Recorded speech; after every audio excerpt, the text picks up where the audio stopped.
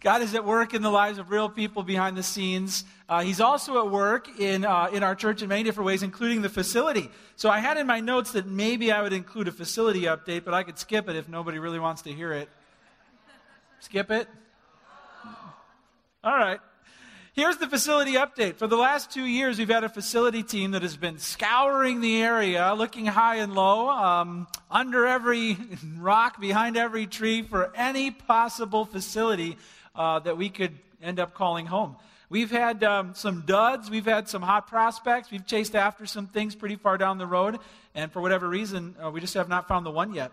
Well, about a month ago, we found our realtor told us that there's a property for sale that might meet our needs. So we began checking it out. Our future facility team walked through it several times. Our elders walked through it. Our staff walked through it. And then earlier this week on Monday, our future facility team met and after a discussion decided unanimously that this building would be a better 3 to 5 year plan than staying in Stagg. Probably not a 10-year plan, but who knows the future? We at least feel it would be a better 3 to 5 year plan. So I took that recommendation, and then I talked to the staff on Tuesday, and the staff agreed that this would be a better 3 to 5 year plan for us than Stagg. And so on Wednesday night, we had an elders meeting, and I said, well, the future facility team unanimously agreed this would be a better plan. The staff unanimously agreed this would be a better plan. So let's talk about it. And the elders, at the end of the conversation, confirmed what the facility team and the staff both said. So later that week, we started conversations with the seller, and we decided to make an offer on the building. We've never done that yet, so that's a pretty exciting step. Are you excited about that? Okay, this is just the beginning of the process, all right? Like between now, if it works out and close, we're talking 2 to 3 months. All right, so it's not like we're at the end of the process, and I'm like, surprise. This is the beginning of the process. We'd have to negotiate a price, and then if the seller thinks we can come to a deal, then we would have 2 or 3 months to do inspections, which would need to be done in the place, environmental studies, zoning, our financing, like a lot would need to be done. And it would be at that point that we could involve the congregation and get you to the site, get you looking around, start hearing your feedback on it. That would kind of be what the next 2 to 3 months would hold. But it's a big step. They're going to get back to us this week with their initial feedback. They could just flat out and say no. And then it's like, Or, they could say yes, and then off we go with the next step of investigating. But I'm really excited about it. I'm really excited that there's total unanimity among all the leaders, and I think God's going to do something special here. I will share with you more details next week if they get back to us and it looks favorable, okay? So you got to come back to church next week for more. Okay, now along that same line of thinking, 2 years ago we took up our first and only future facility offering. How many of you were here when we took up that offering 2 years ago? Go ahead and raise your hand up. Okay, but look around. There's a lot of people who weren't here when we did that, and we haven't really given people a chance to give again to that. We focused on benevolence last year. So in December, we're taking up our second ever future facility offering, given that we have this great opportunity. Now, we want 100% participation among all of those who call Harvest home. Now, the amount is up to you. Maybe last time you went all out, and so this time it's going to be a little bit more, measured. Maybe last time you couldn't give, or you weren't even here last time, and now's your chance to go all out. Whatever the Lord is leading you to do, we just pray that you would give a gift in December, any of the Sundays, to the facility fund. Make it a separate check, or you can go online. You can give directly to the facility fund, okay? But we would love for 100% participation. I mean, we're getting our kids together. We're going to have them raid their piggy banks, whatever it is. But we want everyone to own this opportunity in December. So have those conversations and pray about it, and let's get after it. Now, given where we're at as a church, I had planned throughout this series is the teachings of Christ. I had planned a couple times to cover what Jesus had to say about money. This is a perfect opportunity to do that. So we're going to cover that for the next few weeks. Let's pray now, and then we'll go ahead and get into the sermon together. Let's pray.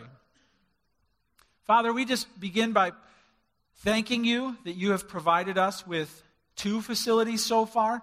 3 if you count the facility we used as a launch team. You have been faithful, and you have already proved your power and love by providing us with places to meet. And Lord, we know that you are still at work. You're unchanging. You're faithful. And we know that you are going to provide us with the next facility that will help us to do more ministry and that will help us to do ministry better. Lord, we just ask that if this is the one you've provided for us, we ask that you would make it happen. We ask that you would weave all the different decision makers together in a way that best sets us up to make the greatest kingdom impact. Lord, I just pray that people in this room throughout the week would cry out to you, as this is such an amazing opportunity. And my prayer is that you would hear us and that you would provide like only you can. Also, give us ears to hear as we talk about money this morning. We just thank you that you covered this issue that we think about so much, that our culture has so much to say to us. Thank you that your voice will be heard, and we pray for ears to hear. In Jesus' name, amen. Okay, let's be honest. When the topic of money comes up, there's something that's true about each one of us in the room, all right? We all would love to have a lot of money. Amen? Come on, don't be shy. We all would love to have a lot of money. Amen? Amen. Life would be so much easier and more fulfilling, and we'd be able to do so many more good things if we just had a lot of money. That's why game shows are so popular, because they try and set people up to give them a lot of money, in one game. I don't know about you, but actually when I watch game shows, I really love to see people lose big. Forget about giving them that money. I love to see them go down and the look on their faces. So I found a clip of somebody who lost big on Deal or No Deal recently, and his name is Richie. And Richie's got a big decision to make in this clip. Okay, here's his decision. He's narrowed the game down to 2 briefcases. He's got one, and then there's one left in the game. He has to make a choice. Does he go with one of the briefcases, or does he take the deal they're making with him? The deal at this point is $400,000. Meaning he just says the word and he walks away with $400,000. Or he says no deal and he gets to pick one of the 2 briefcases. One of the briefcases has $1 million. And the other briefcase has $1. Let's see what Richie chooses. Bell, for the last time tonight. Deal or no deal? Take the deal. Take the deal, she's saying.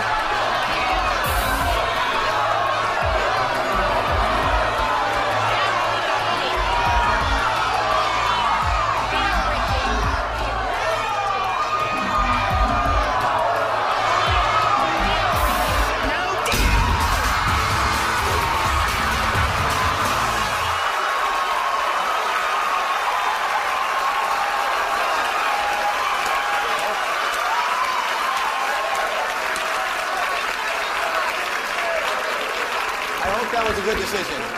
You decided to go all the way. You believed in this case. You're going without a safety net. This case either has $1 in it or it has $1 million in it.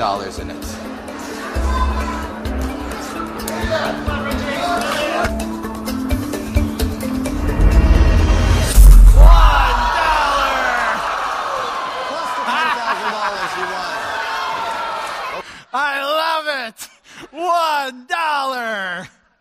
You could get a double cheeseburger! I love it! I love it!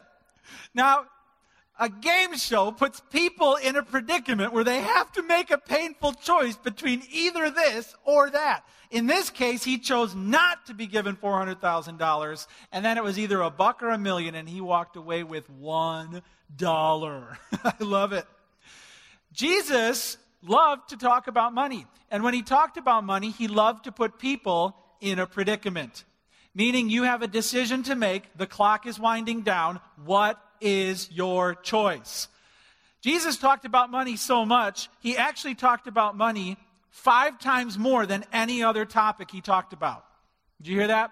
So if you were walking the earth in Christ Day and you're like, let's go hear Jesus preach today, chances are he would have talked about money. It was his favorite topic to talk. Money again? Money again? Money again? Money again? He's on this again? Boy, he's got a really lot to say about money.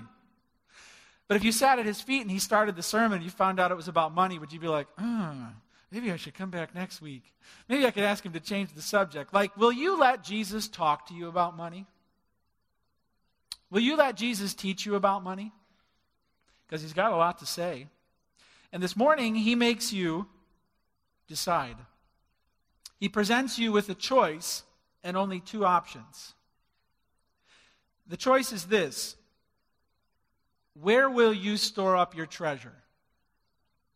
It's either on earth or it's in heaven. It can't be both.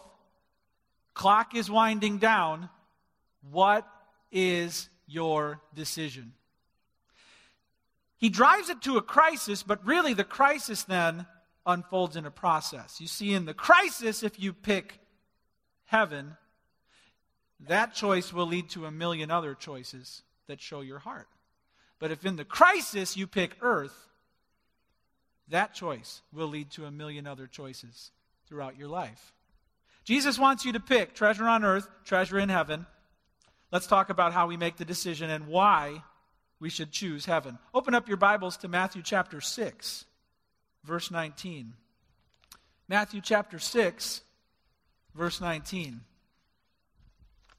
Now, the context is this. Jesus is preaching the Sermon on the Mount. Great crowds have gathered around. So picture like stadium. Imagine if Jesus was here and you filled up Soldier Field and Jesus is going to bring a word. Like crowds of people. What does he pick to talk about? Money. Money. Now, in chapter 6, verse 19, it says this: do not lay up for yourselves treasures on earth, where moth and rust destroy and where thieves break in and steal.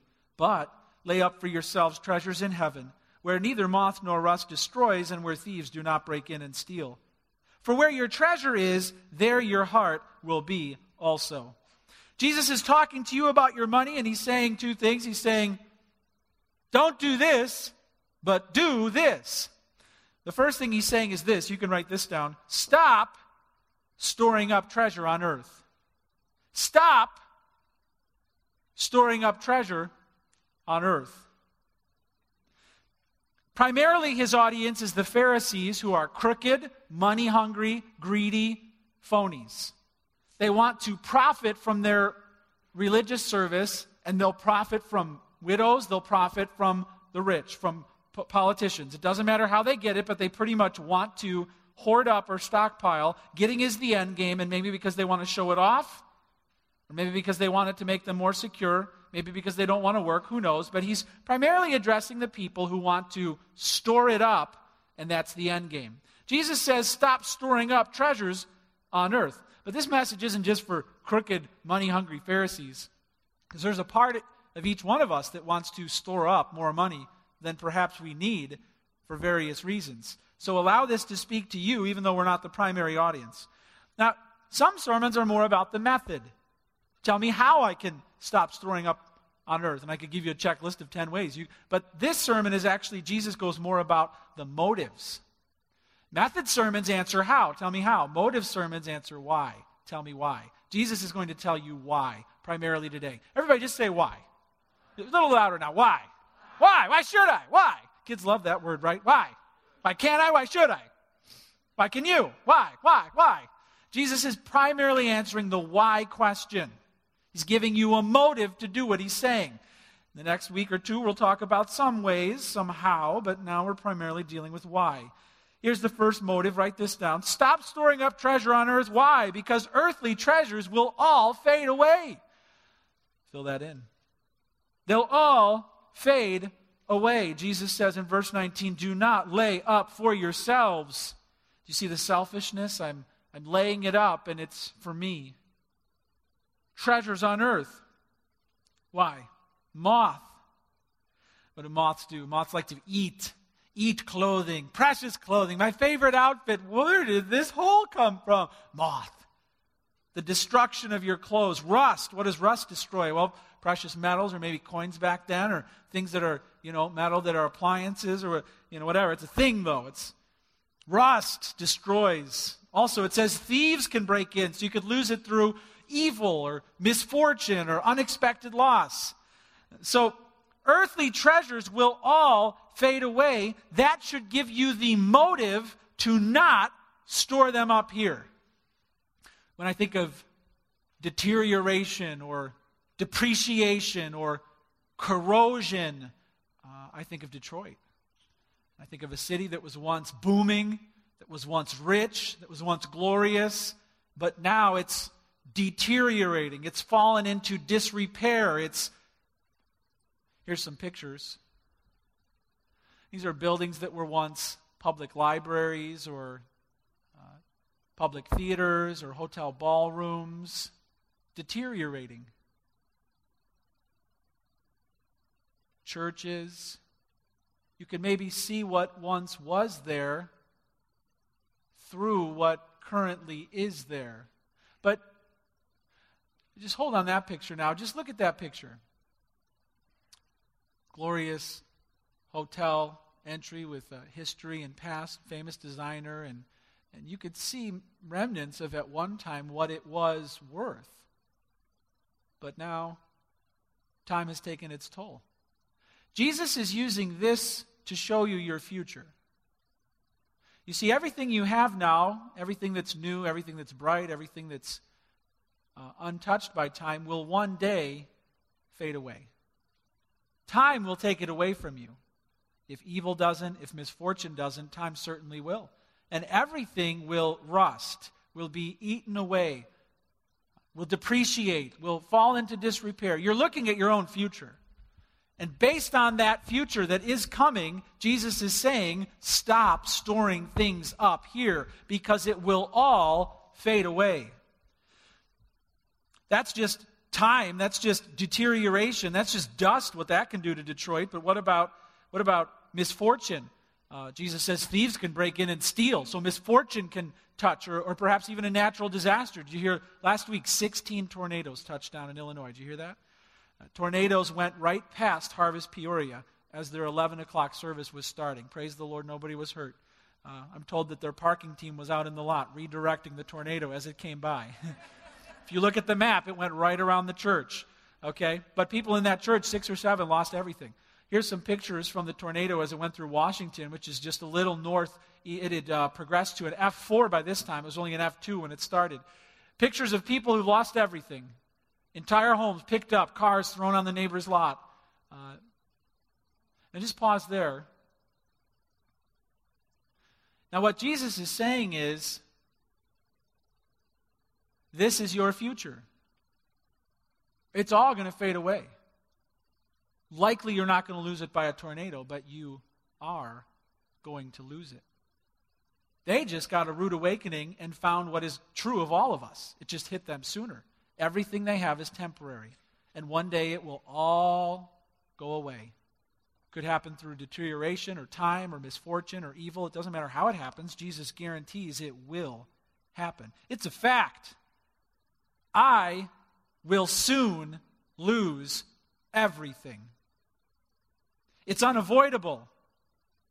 It's non-negotiable. It's inevitable. I will be stripped of every possession. It's the nature and fate of this world. Luke 21:33, we'll put it up on the screen. Say this with me, nice and loud. Heaven and earth will pass away, but my words will not pass away. Heaven and earth. The death sentence has been handed down upon this universe. There's an expiration date on everything in it.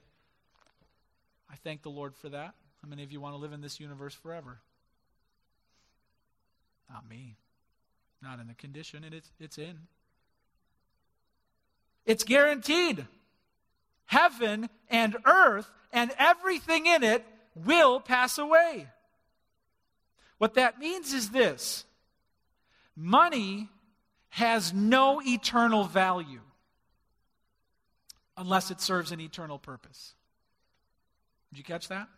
Money has no eternal value unless it serves an eternal purpose. And hoarding it and stockpiling it and simply getting it as the end game is something Jesus says his followers should not do. Why? Why?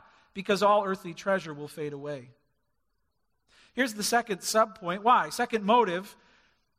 Because your heart follows your treasure. Write that down. It's all going to fade away. And because your heart is going to follow your treasure. Jesus says in verse 21, lay up for yourselves treasures in heaven. Why? Verse 21, for where your treasure is, there your heart will be also. Your heart will follow your treasure. Your heart is leashed to, attached to, inseparable with your treasure. And where your money goes, your heart goes. They're inseparable. Never to be found in separate places. Which means it's not possible for you to say, my money is here, but my heart isn't. You can't say that. It's also not possible to say, my heart is here, but my money isn't. You can't say that. They're inseparable. The kids would say they're besties. Inseparable. The X that marks the spot on your map where you locate your treasure is where your heart will run. And if your heart is after the rewards above, it means your treasure is there. If your heart is after the treasure below, it means that's what you've chosen. Hey, if you follow the money, you find the heart. If you look in someone's checkbook, you look into their heart. You don't need the EKG. It's all right there. Probably one of the most famous speeches of a financial villain is Gordon Gekko's speech in the movie Wall Street, where he just shares his heart on money. I heard this at a men's conference a few weeks ago. It was very powerful. Go ahead and share that. The point is, ladies and gentlemen, that greed, for lack of a better word, is good. Greed is right. Greed works. Greed clarifies, cuts through, and captures the essence of the evolutionary spirit. Greed in all of its forms. Greed for life, for money, for love, knowledge, has marked the upward surge of mankind, and greed, you mark my words, will not only save Teldar Paper, but that other malfunctioning corporation called the USA. Thank you very much. That is the epitome of one place where you can store up your treasure, one thought of how you can manage your money, one system of doing your own personal financial business. There's two treasuries listed, and Jesus is saying either it's on earth or it's in heaven. It can't be both. What is your decision? He's forcing you to decide, and he's saying stop storing it up on earth because it's all going to fade away, and because your heart will follow your treasure. Now, you might be thinking, well, good thing I'm not a corrupt junk bond trader like him, but greed is a dragon that we must too battle. It's in the heart of every one of us, and it must be overcome. Check out Luke 12:15, where Jesus says this. He said to them, take care and be on your guard against what? Against covetousness. Why? For one's life does not consist in the abundance of his possessions. I love that phrase, take guard. If I was running right at you to punch you in the nose, show me what you might do with your hands. If I was coming at you to punch you in the nose, show me how you would put up your guard. Boxers, right? Like this, maybe. Jesus is like, yeah, do this with your money. Okay, money. I'm ready. For what? For the siege it's going to lay on your heart to take over and command you. Stop storing up treasures on earth. If I had to lay out in the context here in Matthew chapter 6, Matthew chapter 7, what Jesus spells out, what do the two plans look like? Let me give you a little detail here. Here's the heavenly-minded plan according to Jesus. Just a few points that he shared here. First, chase him.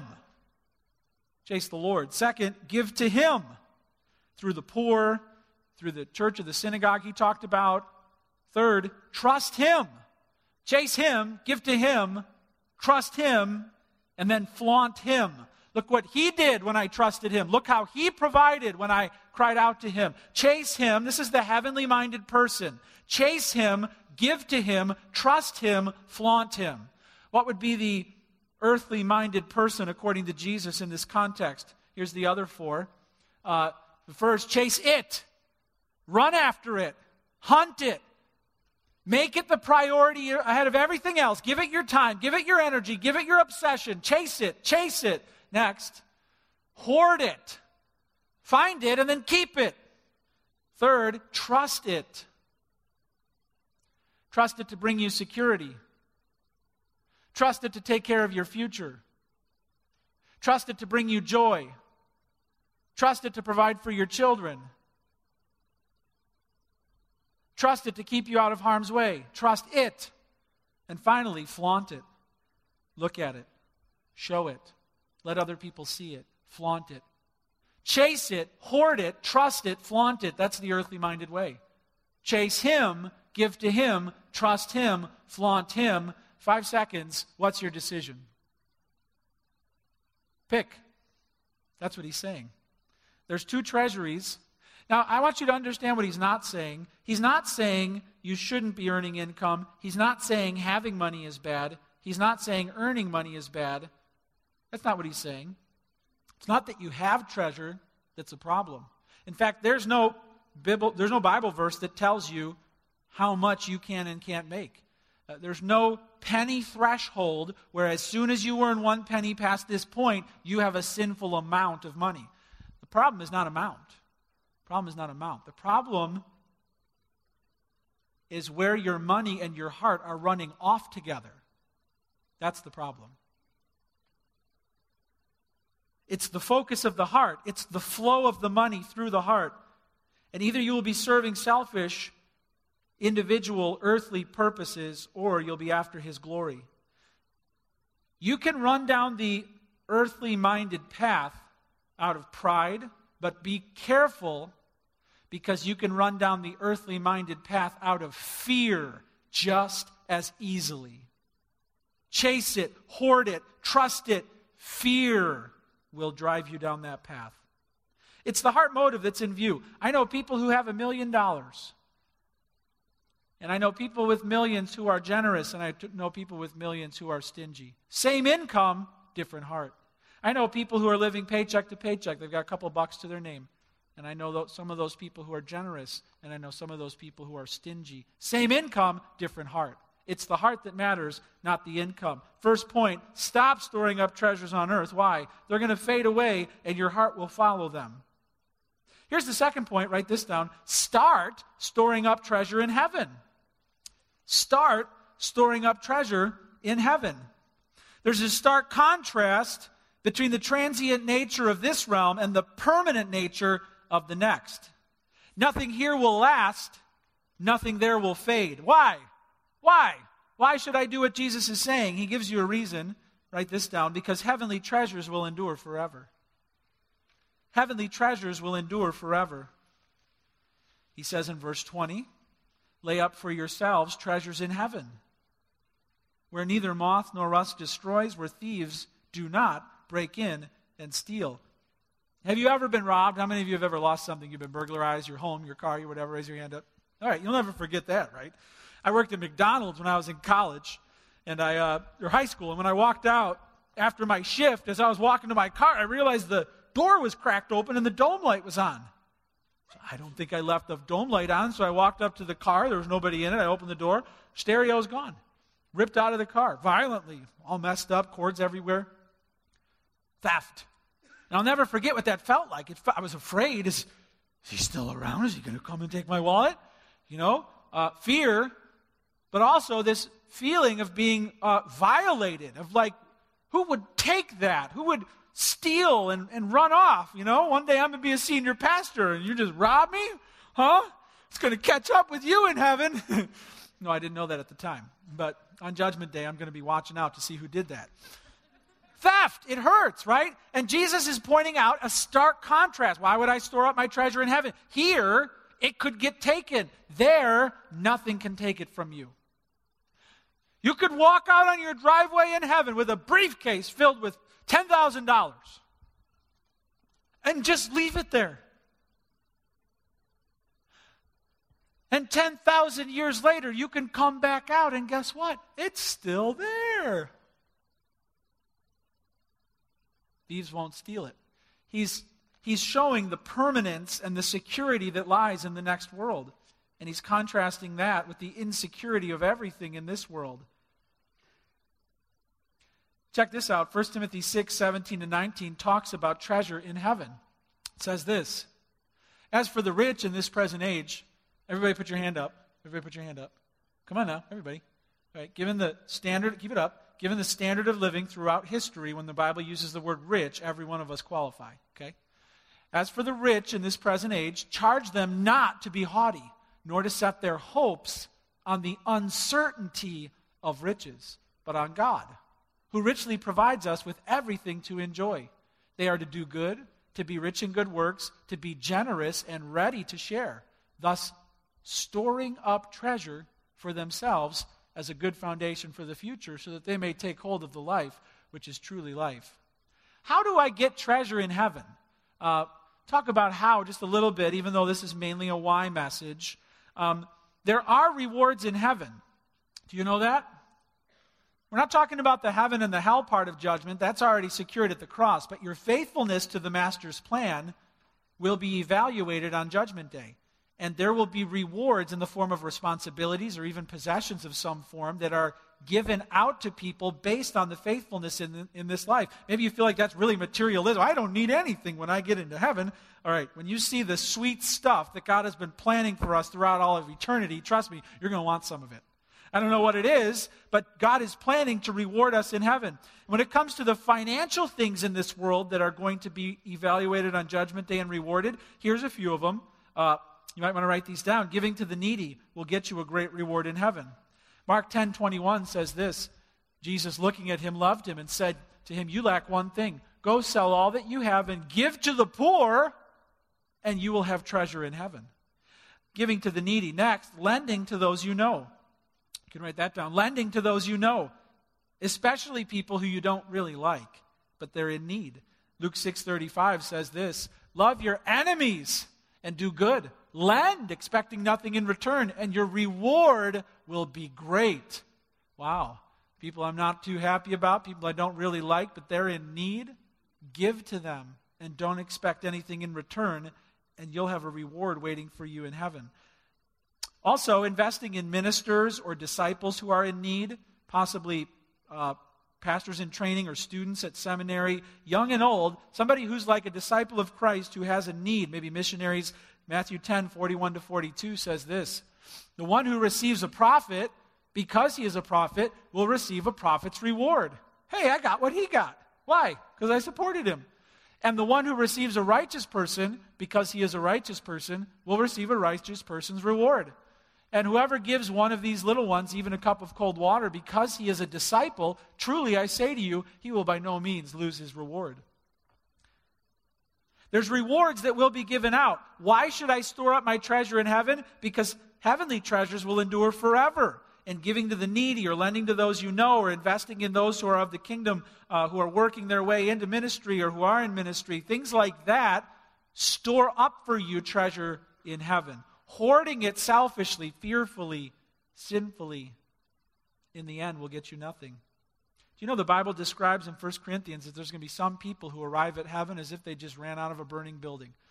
Whoa, I can't believe I just got out of there. What'd you bring with you? Nothing. I just barely got out alive. And the Bible says that person is like some people who are going to get in heaven and not have very much waiting for them by way of reward, because they didn't really invest in the kingdom values. Jesus wants you to know this. Start storing up treasure in heaven. Stop storing up treasure on earth. Why? Well, because heavenly treasures will endure forever. Here's the next one. Because sins of the wallet darken the heart. Because sins of the wallet darken the heart. Or maybe you can write sins of the purse blacken the soul. Blacken the soul. Jesus gets a little poetic here in verse 22. He says, verse 21, for where your treasure is, there your heart will be also. Verse 22, the eye is the lamp of the body. So if your eye is healthy, your whole body will be full of light. But if your eye is bad, your whole body will be full of darkness. If then the light in you is darkness, how great is the darkness? First you had two treasuries, earth, heaven. Which one is it? Now there's these two eyes. There's the good eye and there's the bad eye. Which one do you have? We're not going to get into depth on culturally what people would have understood by this turn of phrase, but basically when he says the eye is the lamp of the body, just basically means that the eye is the window through which the light flows. And the eye could, obviously lights up the world to you and allows you to see it, but There's more to it than just saying the physical eye helps you see. The broken eye doesn't show you anything. Blind eye, the blurry eye.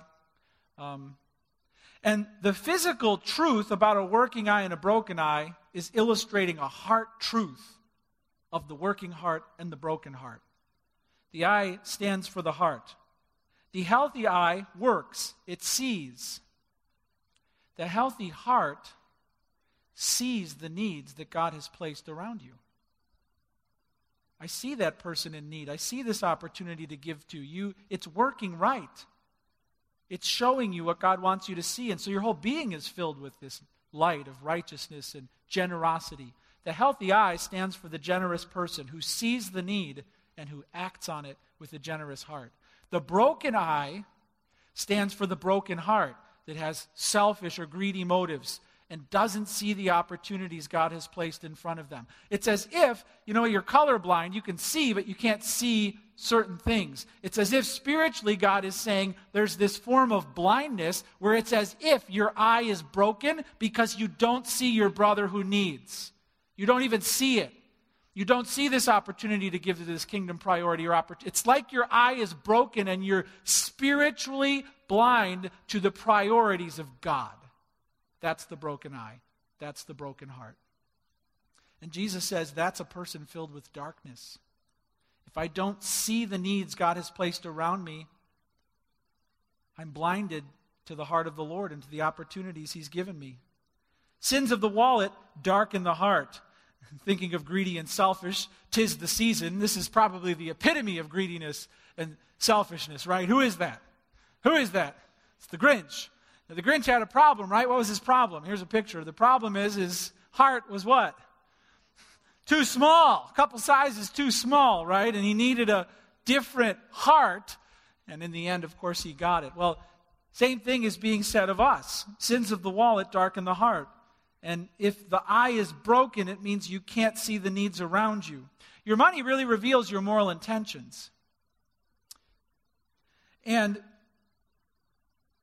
God wants you to see two treasuries, earth and heaven. Pick heaven. Two eyes, broken, bad, selfish, greedy, good, generous, seeing, righteous. And guess which one He wants you to pick? Start storing up treasure in heaven. It'll endure forever. Sins of the wallet darken the heart. Here's the third point. So stop storing up treasures on earth. Start storing up treasures in heaven. Here's the third point. Bottom line, he drives it to a conclusion. Dethrone the dollar. Dethrone the dollar. He gets to this in verse 24. How great is the darkness, he says. Then in verse 24, no one can serve two masters. For either he will hate the one and love the other, or he will be devoted to one and despise the other. You cannot serve God and money. No one can do it. No one. Bruce, you can't do it, bro. You can't do it. It's impossible. Carol, you can't do it.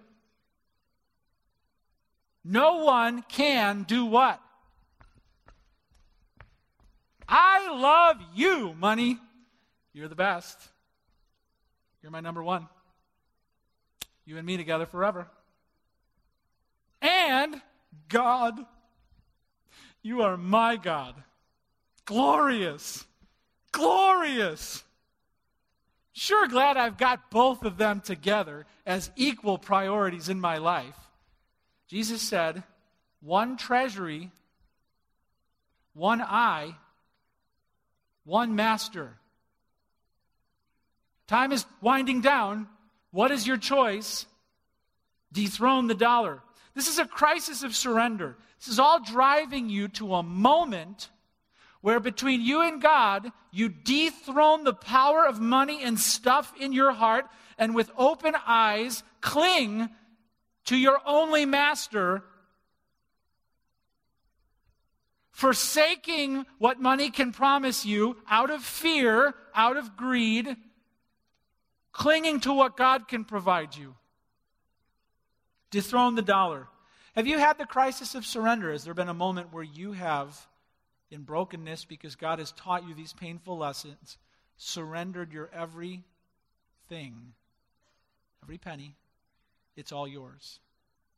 Jesus said that unless you forsake all you have, you can't be my follower, meaning he will drive every disciple to that initial crisis point of letting go of everything to follow him. If Jesus begins nosing around in your life, and it's like, sure, you can go in that room, sure, you can go, but then once he reaches for your wallet to talk to you about it or to teach you about it, stonewalled, there's a major heart problem.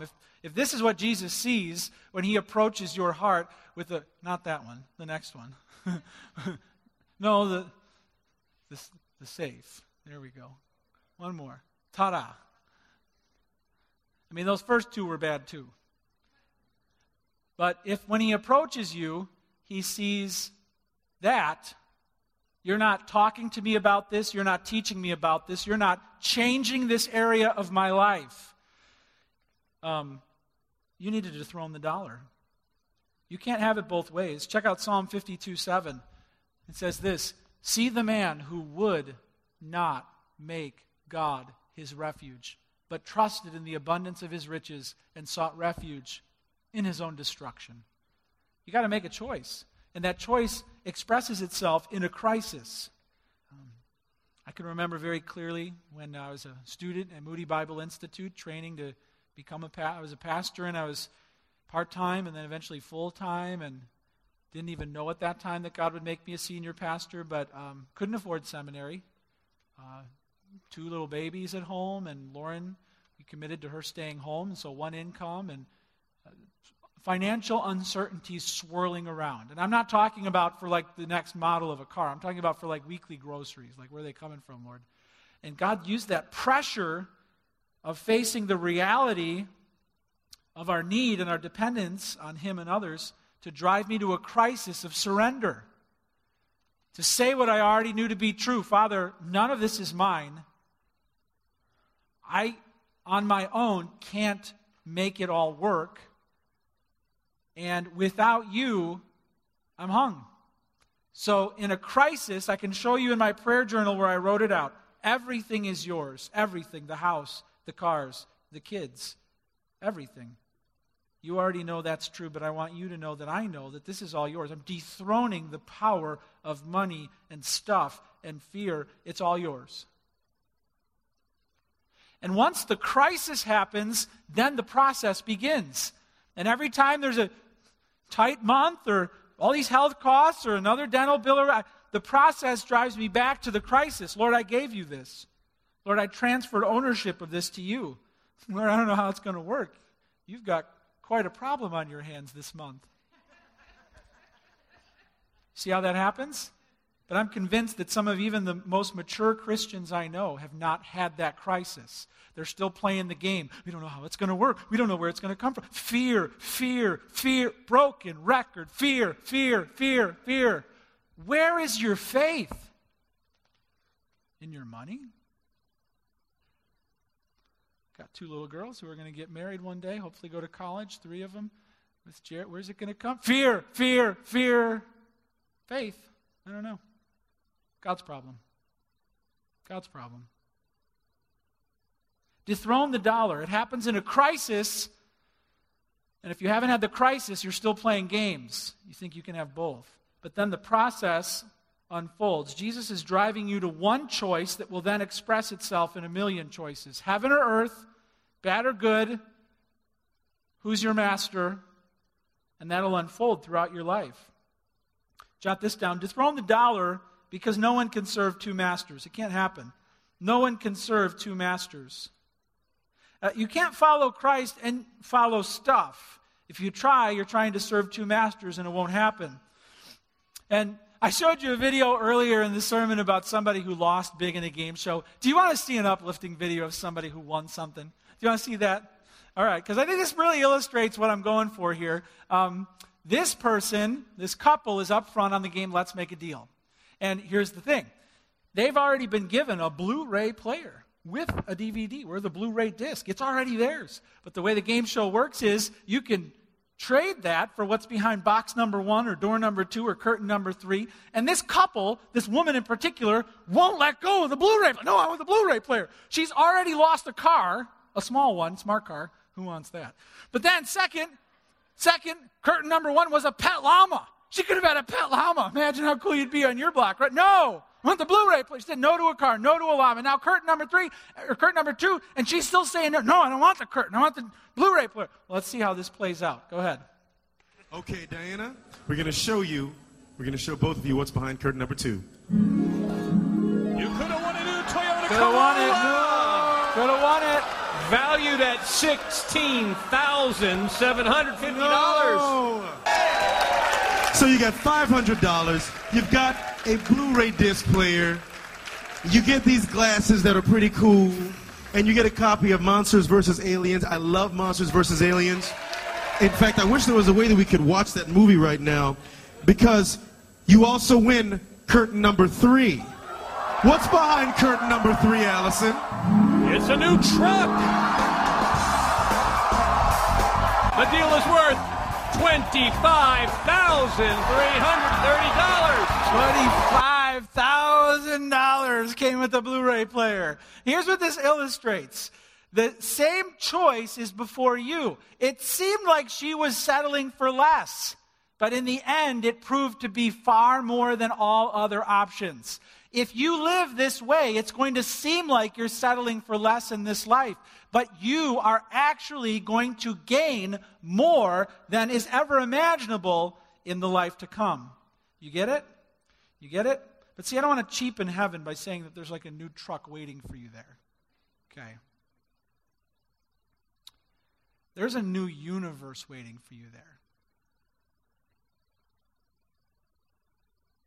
The streets are gold, the gates are pearl, the walls are gemstones. It will be filled with the people that you and I reach for Christ in this world who will thank you forever. And sacrificing the things of this life because you understand what's waiting for you in the next is what Jesus is calling you to do. 2 treasuries, 2 eyes, 2 masters, 1 choice that will show up in a million decisions that follow. If you bank on this world, you will lose, and you will lose everything. If you aim for the next world, you will gain, and you will gain everything. Let's pray.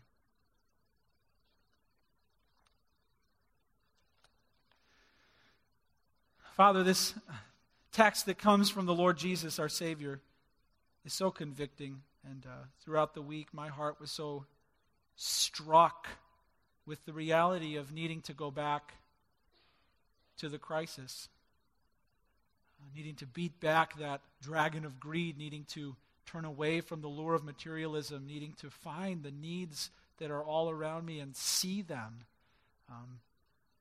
Father, I know everyone feels that same conviction, so I just personally want to pray and recommit myself to you financially, and I just trust that there are perhaps some in the room here who want to do the same. So, Father, I just want to confess again with my heart, Jesus, that you are Lord of my life, not landlord over part of my life, Lord over all, including my finances. You own everything. You've given me everything. I will lose everything. So, Lord, I pray that you would help me break the power that money has over my heart again.